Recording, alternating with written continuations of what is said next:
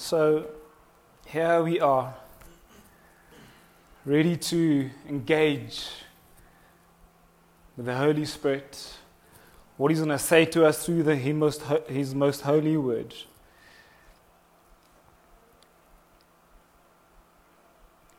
And it's a privilege for us to get together and just share and hear God's word. Just take your Bibles, please, and turn to the book of Philippians, chapter 2.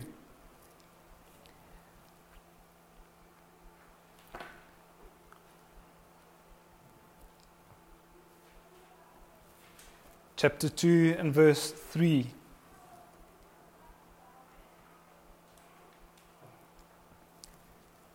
And it says this: "Do nothing out of selfish ambition or vain conceit," that's one translation, "but in humility consider others better than yourself." This translation we'll be looking at says, "Let nothing be done through selfish ambition or conceit, but in lowliness of mind, let each esteem others better than himself." Last week we looked the first Sunday for our church, and we looked at the topic about trust, the ability for us to trust and worry. Human nature almost forces us to be a people who are forever wanting to worry. If we are not in control, we don't know what's happening, we find ourselves worrying. How's it going to happen? If I do that, is this going to work out? Is that not going to work out? And we looked at the Word of God, and we got encouraged that actually worry is not for us. Not for us who are born again, those who follow Him, those who serve Him. We are not to worry. We are to trust in Him. Because when we trust in Him, we don't need to understand. And if you don't need to understand, then we will not be worrying. And then this morning we speak about surrender. Surrender. You will worry if you do not surrender. We made a statement that said that actually our human nature causes us to want to find out everything. We want to know. We want to know. But the Word of God says that we are not to worry. There's certain things that we will not know on this earth. On this side of this grave, should I say, there are things that we will not get to find out. But that's okay, because He who knows is trustworthy. He who knows is constant, consistent, is the same forever. And so this morning, we continue looking and understanding how this life applies to us here on earth. I've often said, we are here. We have the most holy, His most holy word, and we need to understand how it applies to us today. It's one thing to read it. It's another thing to apply what it says, but we need to know what to apply. And so here we look at Paul writing to the Corinthians, and he instructs the believers of that day, as the Lord Jesus Christ through His Holy Spirit is instructing us today, that we are to value others above themselves. We are to value others above ourselves. I'm to value you above myself. We're to look out for others' interests more than our interest. We do not elevate ourselves above others,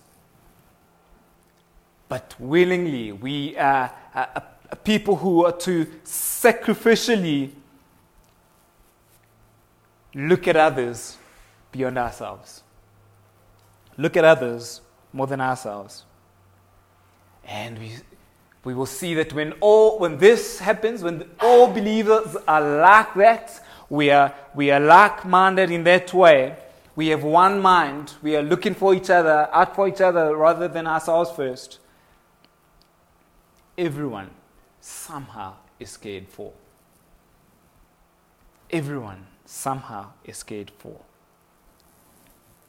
We will see that. And Paul continues, he has the same instructions to the Galatians when he says that they should carry each other's burdens. Carry each other's burdens. Galatians 6. Same exhortation, same encouragement. Let's care for others more than we care for ourselves first. And he continues in Galatians and says that we should do good to all, especially believers, fellow believers. Now that in itself is a difficult statement. It's a difficult encouragement because I know as a human, the first instinct is about me. I want to worry about me. Am I safe? Am I secure? Am I satisfied? Am I okay? Then I worry about perhaps my family. Are they okay? Are they secure? Are they satisfied? And then thereafter, maybe I worry about my extended family. But Paul encourages us here that we are to worry about each other because we are the family of God. We are together. We are the church of the living God. We are alive. And I am to worry about you more than I'm to worry about me.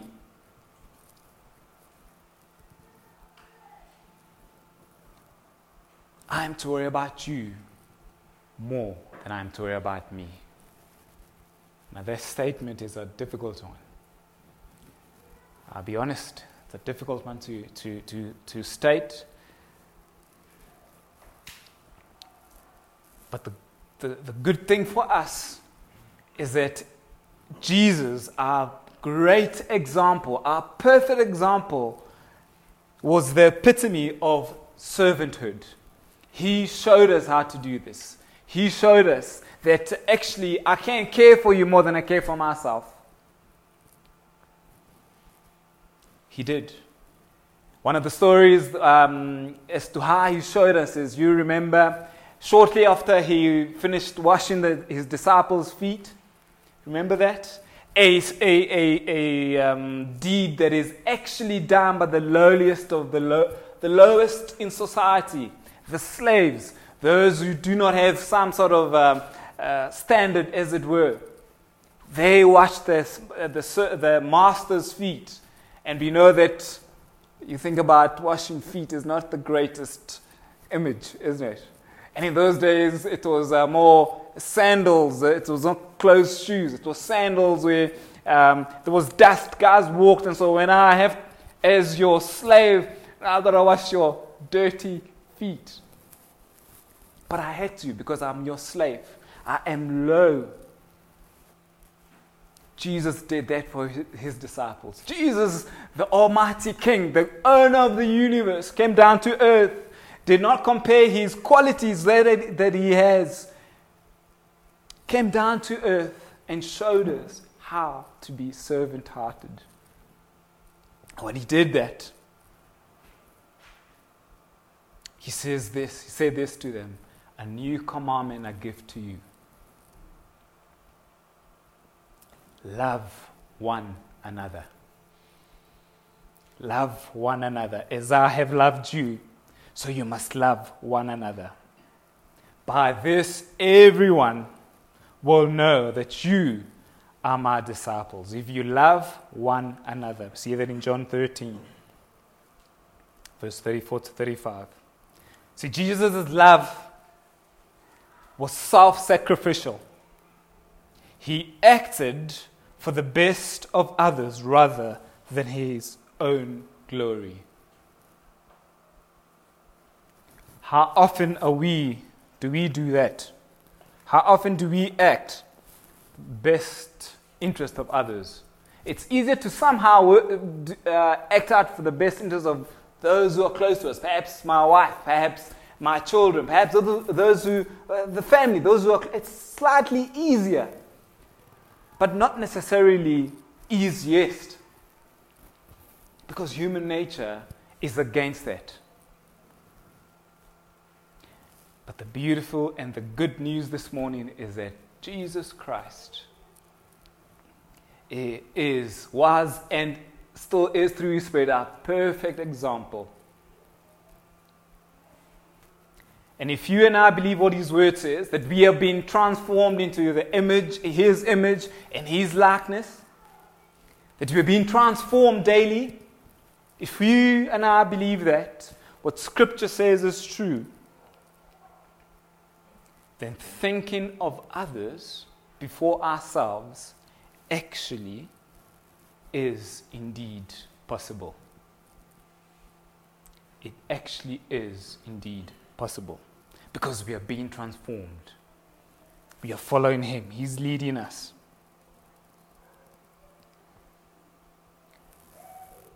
So Paul encourages the Philippians. Let's look out for each other more than ourselves. He counsels the Galatians the same. Care for them. When you see a brother in need, care for them.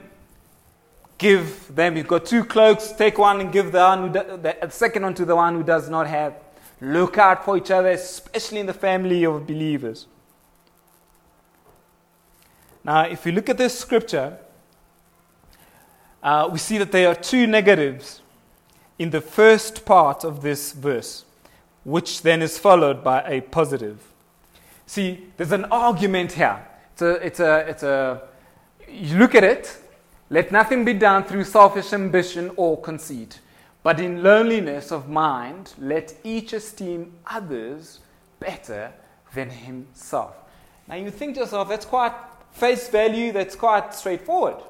Hello, let's not do stuff for ourselves, let's do stuff for the person next. That's face value is quite straightforward. But why do you think the Holy Spirit, through Paul, felt the need to write this easy scripture to the Philippian church and the church at large then? It's easy. Let me not do anything out of selfish ambition. Actually, let me look out for you guys. But there must be a reason why. And that's what we want to find out. What is the reason this was written to the Philippian church? What is the reason it's written to us today? And how do we apply it in our lives as we live this life for His glory? So there must be some sort of strongholds in our minds. There must be something that is causing us not to follow these exhortation, these was it necessary for Paul to encourage? These are believers. These are people who know Christ. These are people who understand how to live in the Christian world. But Paul felt the need to encourage them. Let's live this way. He says, don't do this. Don't do this. But then I'll tell you what you need to do. Wow, there must have been strongholds. Like today, there are strongholds in our minds, in the world, in the church that we find ourselves in. There are strongholds that are holding us back, that are stopping us from loving each other like Jesus has commanded us to do. There are strongholds that are stopping us from living out this life that will direct people towards Him who's victorious, Him that we have surrendered to. There are strongholds that stop us from surrendering everything. There are strongholds that are holding us back, that are causing us to worry about 2023 and into the future. Maybe because of our past experiences. There are strongholds. But the Word of God says that we do not fight these strongholds. We don't fight each other. The fight is is in the spiritual realm. We fight in prayer. We fight for each other in prayer. So before I even see you, I fight for you in prayer, so that those strongholds can be broken. Yes, we are saved, but we live in a fallen world. And because we live in a fallen world, we are surrounded by activities that are not right, that are not godly. So we have to recognize the fact that is true. We cannot be all so naive that we are saved, and so it's all okay. No, we're in a battle. We're in a battle. And so there are strongholds. So Paul found the need to write to these Philippians, these church members, his friends, to tell them, actually, the way to overcome self is to think of others. But the way to think of others is hard when you're thinking about yourself. I cannot think of you when I am on the throne of my life. So Paul encourages them. He brings this argument that says promoting self for self-glory has a converse, has a solution. So you don't want to look at yourself, you don't want to promote yourself. I'll show you how not to promote yourself. He says then, esteem others better than yourself. Esteem others better than yourself. Let nothing be done through selfish ambition. Nothing means nothing. Nothing is not just, okay, now a little bit, I'll look, promote, I'll look out for you more with those things, but other things I look for myself. No. He says, let nothing be done. Nothing means nothing through selfish ambition or conceit. But how do you do that? Is that we esteem others better than ourselves.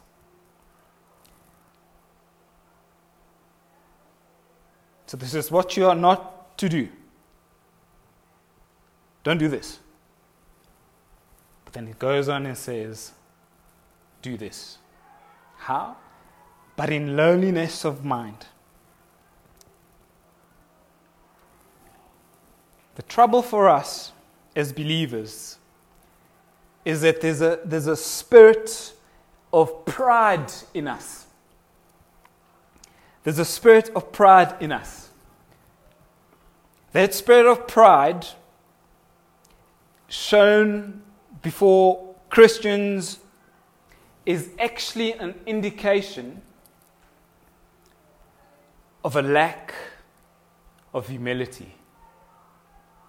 Lack of humility before God and before others.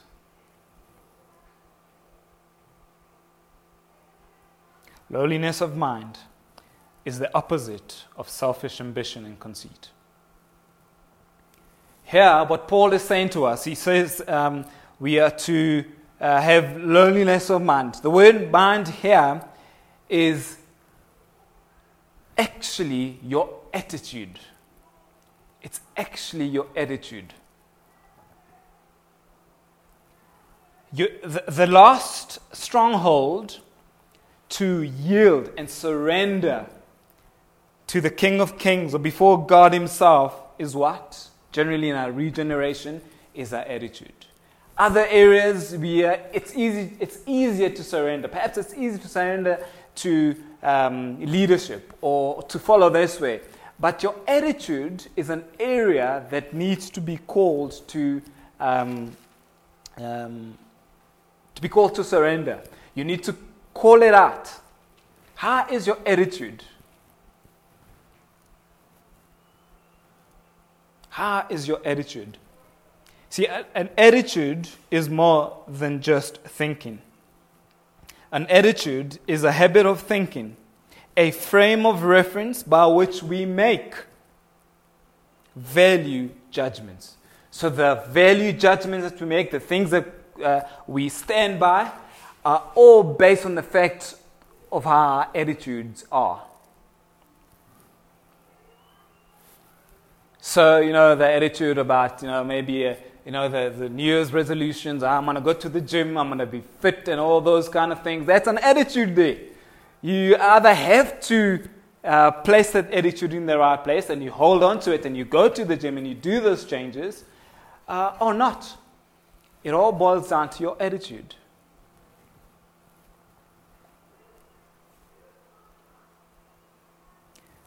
And so Paul encourages us here that we are to lay low our attitudes so that we do not feel the need to glorify ourselves. We have to lay down our attitudes. Because actually, if I think I'm better than you, what is happening there? It's my attitude.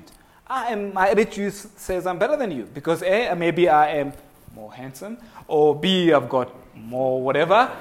So it's my attitude, isn't it? And I come and look down upon you through my attitude. But then your attitude translates into your actions. Jesus, the perfect example, through his attitude, did not look down on his disciples. He decided, actually, I'm going to go low and wash their feet. That was an attitude which then translated into action. It's one thing to say, with my attitude, I'll care for you, I'll look for you, I'm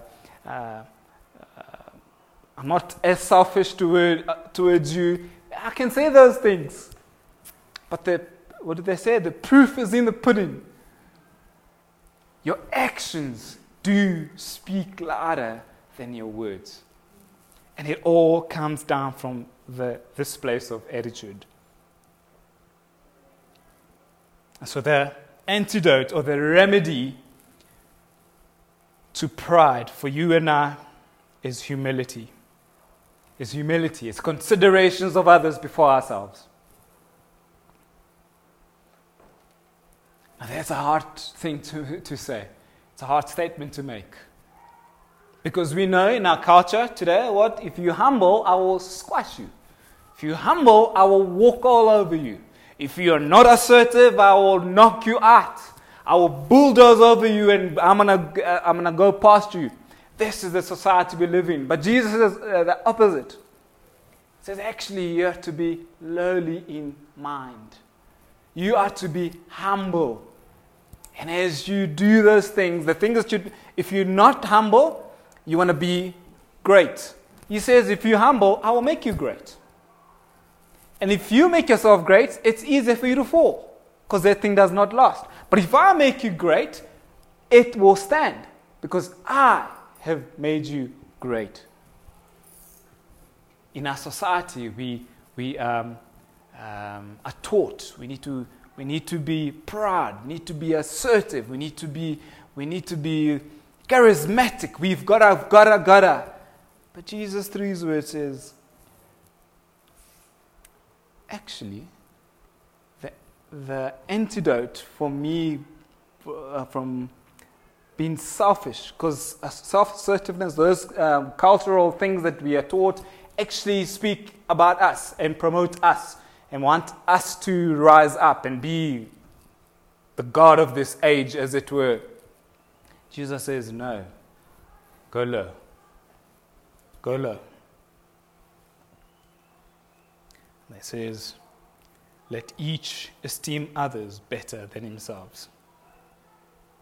We have to count it to be true that others are better than us.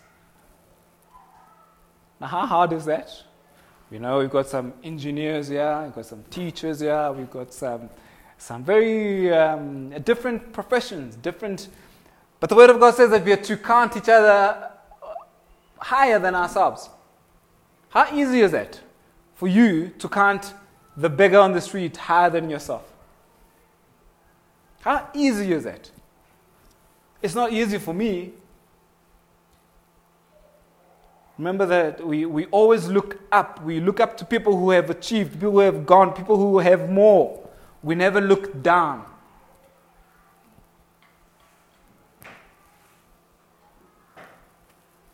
I want to make that statement.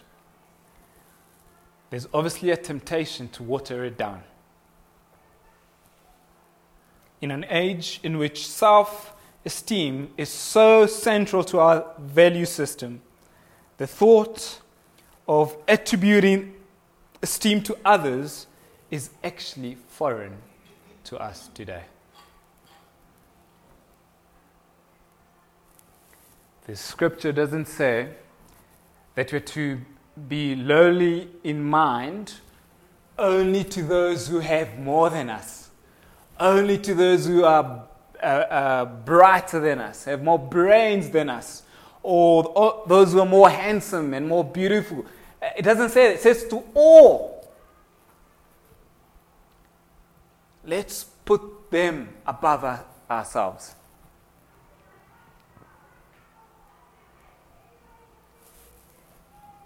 Now for you,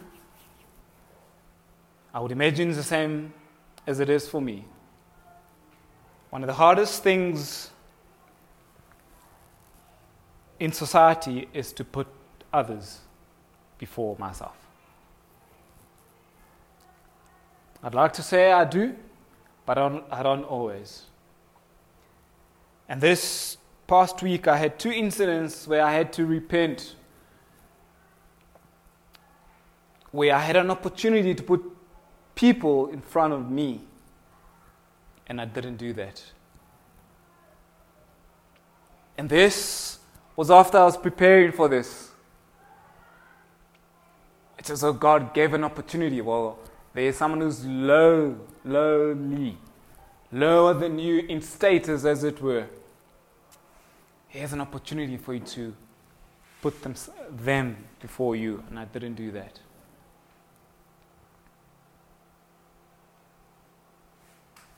And men are obviously God. Condemnation doesn't come from God. He forgives. So I realized it, and I apologized, and I repented of that, and I said, Jesus, I'm sorry. I'm sorry I didn't treat that person the way I should have treated them. I did not present you to that person. I did not show that person you in me. And there'll be other opportunities. There'll be other opportunities. And then the probably most common one was in traffic. And we talk about those little traffic demons that come out of us. They came. And something happened. And I did not respond the way I should have responded.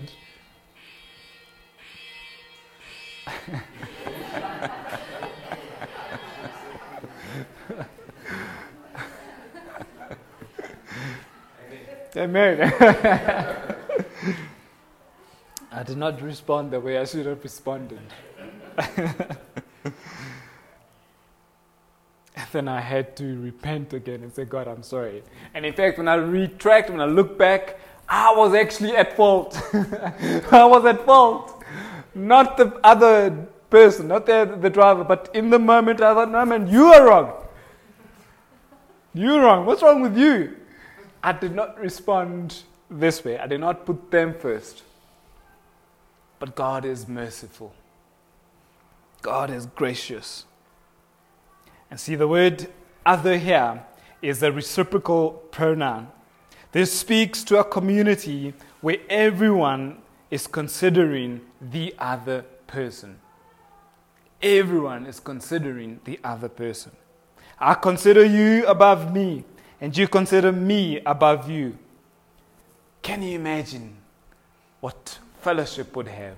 What world would how the world would be like? I'm forever thinking about you first, and you're trying to think about me first.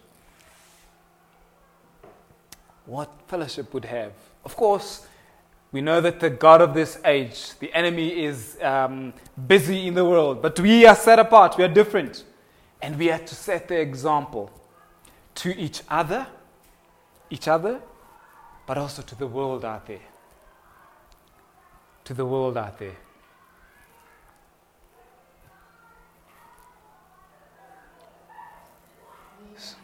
So in conclusion,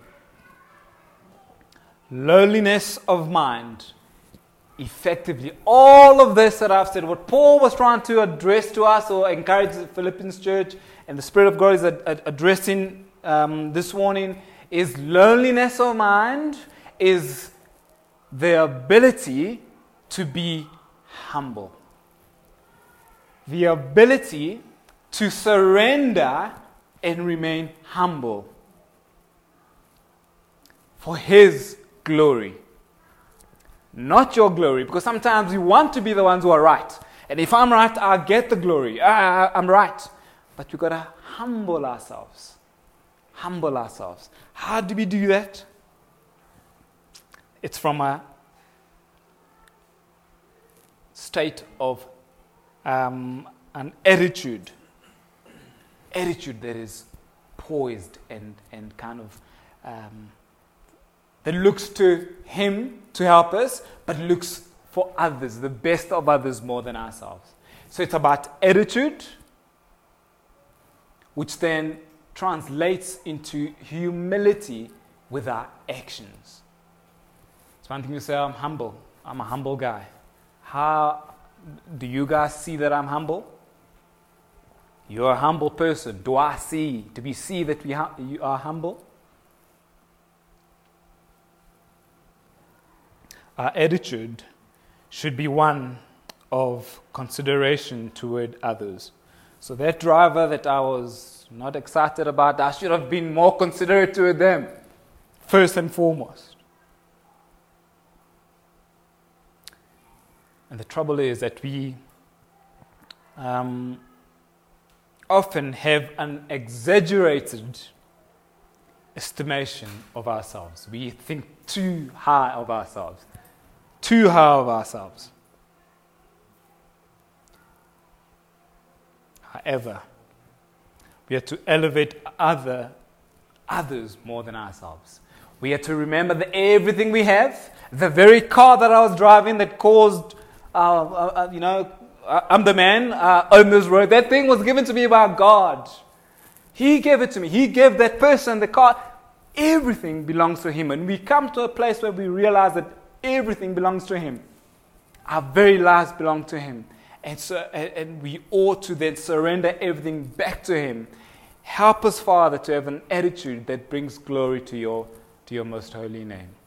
When we have that state of mind, when we realize that we are not better than each other. Yes, some of you have more brains than I do, but that's okay. But you're to still have consideration for me.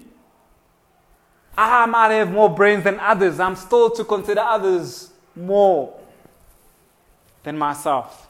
And I'm not saying that we ought to then think, foolishly, no, they have things that I don't have, qualities that I don't have. It's true, you're clever than me. God gave you the cleverness. We've got to acknowledge that. But it's how we handle it in our attitude. So the encouragement this morning is that we are to watch and surrender our attitudes.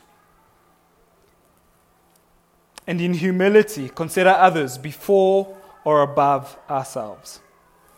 And like I said to you, this is humanly impossible.